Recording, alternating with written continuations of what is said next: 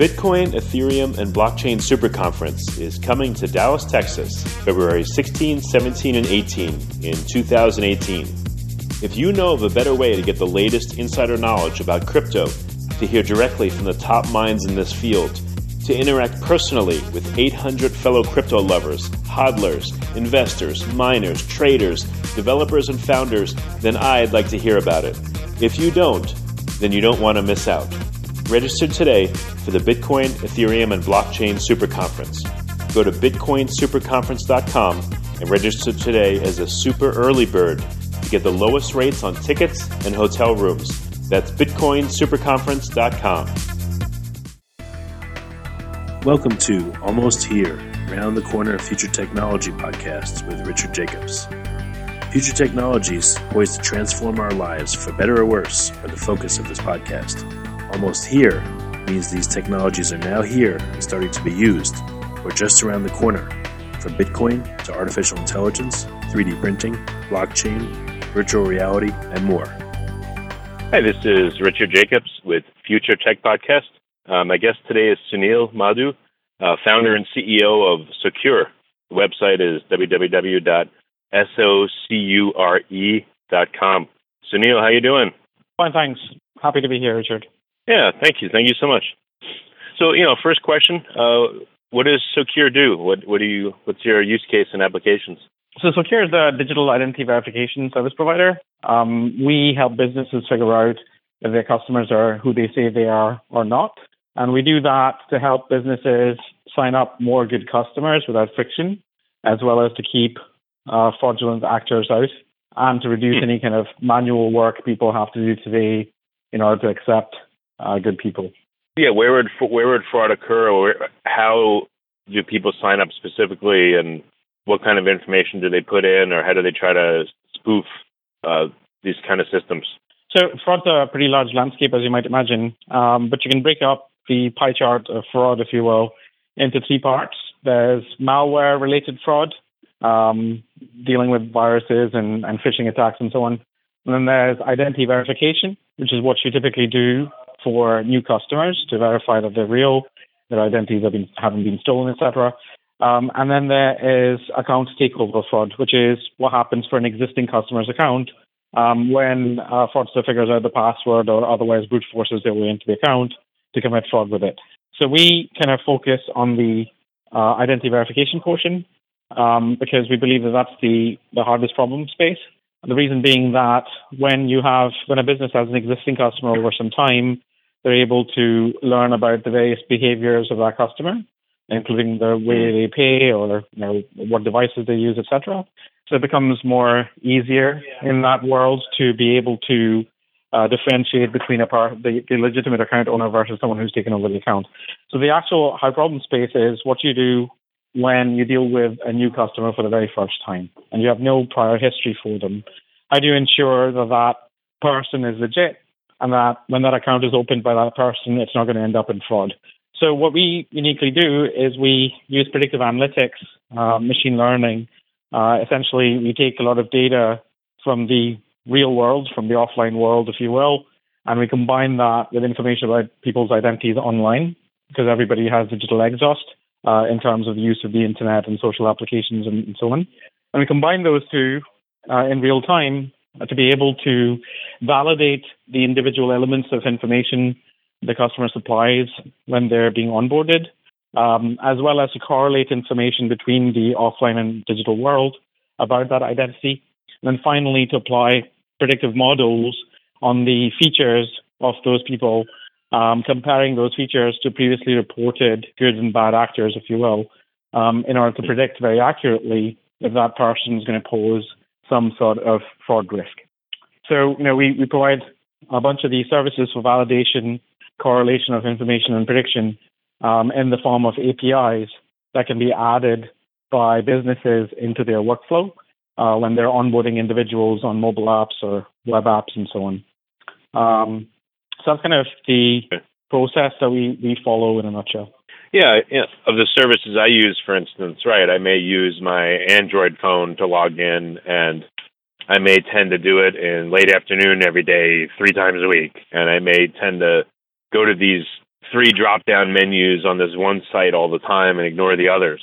So you're right. There's probably a very distinct profile in how I use a particular service. So I see that an idea came to mind. You guys probably have thought of this, but when a customer first uses a service, maybe they're limited to only a few things, low-value transactions. And then as you establish a behavior pattern, you open up their access because okay, this person does this in this way at this time with this device, and then you're safer in implementing that security. Is that how you guys do it? Yeah, that's the life cycle. We deal with the actual account opening. So let's say the very first time you turn up at a bank or a credit card company or a merchant website and you set up an account for the very first time, right? At that point in time, there's no information about you. That's the first time the business is actually dealing with you. So there's nothing about you that they can really trust. So typically what happens is you as a consumer would go fill out a form on some website and you might supply your name and email address. And then in the case of financial institutions, they may ask you for a lot more information than that. And you fill out the form and you hit submit. And what typically happens is the institution that you're registering to, where you're opening up the account, they send that information about you to bureaus. For the last 50 years or more, it's primarily been credit bureaus. And what tends to happen is the bureaus, as part of their model, they compare the information supplied by the consumer on that form to that business to data that they've been collecting about us from non-self-reported sources like your tax information and credit information and legal information and so on, that they've been accumulating in databases over the last several decades. And if they find that your name matches and your address matches and your phone number matches, etc., then they say, great, you're legit, off you go. And they provide a score, and then the business basically looks at that score, and then on that basis, risk rates you and decides to grant you access to some features and functionality in that particular application. Now, that particular modality doesn't work well for a couple of reasons anymore. And one of the reasons is data breaches, right? More than 9 times the U.S. population's data has been stolen as of 2016, right? And that means really? Today, yeah, and there's actual sources for it you can actually research. And we're happy to provide you some links if you like. But in essence, you can buy data about people today in order to pass those type of bureau checks for about $4 off the internet. You don't even have to go to the dark web for it, right? So that's one part of the problem. The other is coverage. The bureaus are finding it difficult to deal with emerging population. For example, millennials, 18 to 34-year-olds. In the U.S., in the next 3 years, millennials are set to be 80% of the workforce in this country. And they're a very large portion of the world's population. And like people living on cash, which is the predominant way people transact around the world, these people are treated as thin file primarily because their behaviors have moved away from traditional credit behaviors. For example, we live in a sharing economy today. So young people drive around in Ubers and Lyfts and so on, and they don't buy cars. And they're staying at home with mom and dad, paying off student loans, not buying homes as early. The average 30-year-old in the U.S. lives off debit cards, not credit cards. So these trends put them outside the envelope of the credit bureaus. And so when a young person signs up, because the bureaus can't resolve them, because the bureaus treat them as thin file, they're subject to a lot of friction and sometimes outright rejection. If you look at some of the top 5 banks in the country, they reject about 40% of the people that apply to open up things like bank accounts. Really? Yep. And so as a result, when a person is subject to friction, often they are required to produce documentation or turn up at some retail location or a branch to prove that they're legit, that they are who they say they are. And most young people today don't have the patience for that type of user experience. So the trick is, how do you take these people, these young people in this country, and globally speaking, 5 billion people who live on cash because credit is only available in 14 countries in the world. Over 180 countries don't have credit. So how do you take these people living on cash, which is, again, the main way people transact around the world, and accept them? How do you include them, as part of your business? And every business has to grow top-line revenue by signing up new customers over time and improving lifetime value. So acceptance of good people is actually the main problem driving the industry. And as you accept more customers, logically, you're going to let some bad apples through as well. So you kind of have to keep fraud down, part and parcel of acceptance. And today, most businesses accomplish both of these feats of fraud prevention and better acceptance using a combination of automated technology, where they've built technology stacks using half a dozen different point solution vendors and so on, as well as teams of people in manual review teams that sit there and search for you on Google and Facebook and Twitter and LinkedIn just to make sure you're who you say you are. So we decided that the online and social signals are a very good data point here, because while it's very easy to buy or steal someone's identity, it's much more difficult to replicate a social network belonging to that legitimate person. And that forms an economic barrier in the path of the fraudster. So, for example, when someone steals your identity today, they may alter your email address or phone number, for example, because when they use that stolen identity to attack 100 banks simultaneously, they know that each of those institutions are going to try and validate those pieces of data. So the bank may try to send you an email, the merchant may try to send you an SMS message to your phone, and the fraudsters want those type of checks to come to them, not to the real you. So if you take these altered profiles or fake profiles of people and you project them online, one of the stark differences between a stolen identity or a fake identity versus a real person's identity is the fact that real people are connected to other real people in the world. And those connections show up in the form of social network connections in professional networks like LinkedIn or private, networks like Facebook or Pinterest or whatnot. And so we look at the combination of the span of the digital personas belonging to the identity online and combine that with the offline characteristics of the identity, such as the name and email address and so on. And we're able to risk rate the identity as being real, synthetic, or fake, as well as produce a prediction on day zero with no prior history of you or for you, that if this account were to open 30, 60, 90 days into the future, it's going to end up in some form of fraud or not. And we're able to do that because we get feedback loops from the industry across banks and remittance companies and merchants and lenders and payments processors and so on. We get feedback loops about, which identity was rejected because of fraud, what identities were allowed in because they were good, what identities were sent to additional secondary treatment or step-up authentication or manual review. And so we're able to train machine learning models to differentiate between these risky and non-risky profiles and to be able to risk rate the identity from the perspective of fraud. And our machine does all of this stuff in typically less than a second. And it provides codes, scores and codes, if you will, explanatory codes, to applications that call the API and pass data into it. And those applications then consume those codes and those scores in order to figure out how to treat that individual, whether to auto-accept them or automatically reject them, or to subject them to some step-up authentication or additional vetting. Does that make sense? Yeah, it sounds like you're taking vetting people out of the hands of just the credit bureaus, which is great. Any issues? There's always trade-offs and things. What if I'm not a millennial and I use very little social media? Am I going to be forced to set up a Facebook or a LinkedIn account? Or, people operate in different ways, and millennials, I would say, are not necessarily the people with all the money. It's the older generation. So are you going to combine the existing models and add yours, or how do you address the personas? So we're not dependent on whether you have online and social presence. In fact, we've done studies on popular demographics between 18 and 70 years across the globe, because we've been used across 108 countries so far.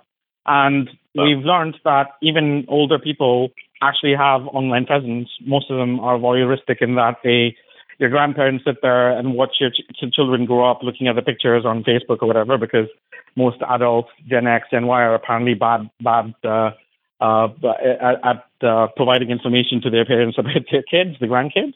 So we find that even older generation actually has digital presence, even though they may not be very active. But nevertheless, we don't want to penalize people just because they're pre-internet or because they're very privacy aware and don't want to share anything online. So the objective of the system is to come out with an objective analysis. And if that analysis means that we're not able to find any information online for the individual, we're not going to say that that individual is risky. We're just going to say that we don't know. And so that person may be subject to additional vetting. But the fact that the internet's 25 years old, and because a wide demographic of people around the globe are actively using the internet, both from a mobile and online perspective, we find that it becomes a very good adjunct to just looking at everything from the offline world, from the credit lens. Very interesting. What kind of curious behavior or things have you seen or trends because you have visibility into all this data? What do you see that's interesting or unusual to you or helpful? Well, it never ceases to surprise us how ingenious people end up getting when it comes down to fraud. We find that there are all sorts of newer fraud schemes that constantly evolve. I think of fraud as the normal because it's a crime and you've got motive, means, and opportunity.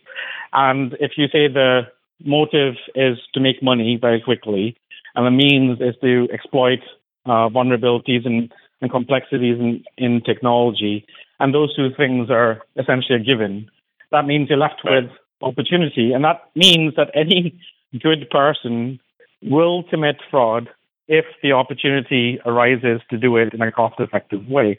It's like saying if an ATM on the street started to malfunction and started spitting cash out into the street, how many good citizens walking by that ATM would just stop and grab the cash and stick it in their wallet and keep walking, versus the ones that go into the bank to tell them the ATM is malfunctioning. So fraud is normal, and it constantly changes. There's a trend right now, as you know, where US is the final bastion, the final country actually that's rolling out chip and PIN cards or chip and signature cards, EMV. You might have heard of that. The US has decided that they're going to change, liability rules to ensure merchants basically accept chip-enabled cards to prevent card present or in retail fraud. And what we've seen historically is that as those technologies have been rolled out in retail, fraud ends up shifting from retail to digital and online. So we're seeing that happen in the US as well. So, we see trends of that. We see, newer types of ways of fraud. For example, there's a trend called card cracking, where someone may source a student, for example. A fraudster may find a student who is just building their credit, and they may pay the student $4,000 to buy their cards, their credit cards or debit cards with whatever balance is off them. And they will use those cards to commit fraud, and they'll tell the student, if your bank calls you, tell you there's fraudulent activities on your account, just tell them you lost your card. So, Okay. Oh, okay. There's an entire type of schemes like that. There's schemes that involve people going to Western Union or MoneyGram or one of these remittance services to get certificate of deposits, or rather, certified checks, I should say. And then they take those certified checks and they'll do remote desktop capture of the check from their phone into multiple banks. They'll go to the ATMs and withdraw cash, and then they'll go take that check back to the issuer and cancel it. There's a variety of different types of fraud, and that's what keeps the domain very interesting and challenging. The best way to get one step ahead of the fraudsters, in my opinion, is to actually change the economics of fraud. Today, the economics of fraud are completely in favor of the fraudsters because they spend very little money and they have very large outcomes. You might have, if you Google for New Jersey FBI fraud ring, you'll see a case come up in the top 10 search results where the FBI shut down a fraud ring in New Jersey where 18 entrepreneurial people used 7,000 fake and stolen identities to attack 168 banks simultaneously, and over 6 months built up limits on their cards, growing 25,000 revolving accounts out of those 7,000 identities. to steal $200 million from those. Whoa. So, you can clearly see that the economics are in favor of the fraudster. So the only way to get ahead of this is to make it much more difficult and expensive and time-consuming for the fraudster to attack. And while there are lots of tools today that allow businesses to inspect transactions on an ongoing basis to make sure it's still you performing the transaction, the legitimate owner of the account, from a fraudster's perspective, it's much easier to walk right through the front door with a stolen ID or a fake ID rather than dodge a minefield of tools that look at your device and your click flow and your payment behavior, etc. They can just walk right in with your identity stolen out of the gate and commit fraud. So, we aim to change that economics. This is pretty fascinating. Wow. It's one thing you said earlier on that made me think is, my identity has been stolen a couple times. I'm sure it's at the point, I wonder if, for instance, like every person in the United States has had their identity stolen sometime. And if, hackers or bad people were to assemble all that data, I would think by now they would have data on, I don't know about every single person in the world, but I mean, certain countries, I would think they would have a vast majority of the entire population's data. And if they sat on it for a year or two and then started using it selectively, it would be very easy to commit fraud with that. So that's right. This kind of answers that question. Now I see, there have to be alternative methods and, other verifications than just social security numbers, for instance, or birth dates or your mother's maiden name or all that stuff. So it sounds like the behavioral stuff will be a big breakthrough. That's really great you guys are doing it. Yeah. Fraud causes global government several trillions of dollars of loss annually from a GDP perspective. So it's actually a big problem for global economic growth. What about, do you get any data on the people or the actors or the groups that commit the fraud? Is it concentrated in a small number of groups or people, or is it pretty widespread? I would think low-level fraud is probably more widespread, but high-level, with as large dollar amounts, is probably recurring amongst the same groups. But do you have any intelligence on that? Yeah, we do. We see fraud rings, which are coordinated efforts, and they're sophisticated, and they end up attacking, multiple institutions. And then we see the average hacker kid out of Russia or wherever just doing it for a laugh. So you get the spectrum of sophisticated and unsophisticated attackers. We've helped several financial institutions shut down fraud rings because you see collaboration happening between different types of people. But just to see how brazen these people are, if you go to Google and you type in the words Carder Forum, CARDER Forum, FORUM, and you hit return, and you click on any one of the top 10 links that come up for that search result, you'll see that there are sites where there's banner advertising for fraud, right? Really? There'll be a banner ad that says, hey, buy, 1,500 MCTN numbers for remittance, for some remittance company that we're selling for $300. Buy packs of credit card numbers, buy, people's logins for bank accounts. There's a variety of different types of open fraudulent trading that happens across these websites where the fraudsters are openly transacting, even with your unmasked email handles and profile names and so on. So it's pretty brazen. And the attacks happen from consortiums around the world. There are concentrations of certain types of group attacks, like there's click farms essentially that are in Asia mostly that end up creating tens of thousands of fake accounts across different networks, and then they end up selling likes and shares and followers from those accounts, which you can buy for $50. So there are those type of consortium attacks, and then there is the oddball hacker. It's pretty much a good mix of these. I couldn't say that it's a 50-50 split. It's pretty well spread out. Okay. All right, so we're just about out of time here. What's the best way for people to find out more information about your applications, and get in contact with you and want to work with your company? So, they can visit Socure's website, www.socure.com. We're actually launching a new version of our platform in September this year at an event called Finovate in New York, where we'll be showing off some new capabilities of our platform that extends from digital to physical identity verification. That's, you can turn up at the trade shows. There's Money 2020, MRC, and several other shows that we attend and present at. But the easiest way is to go to our website.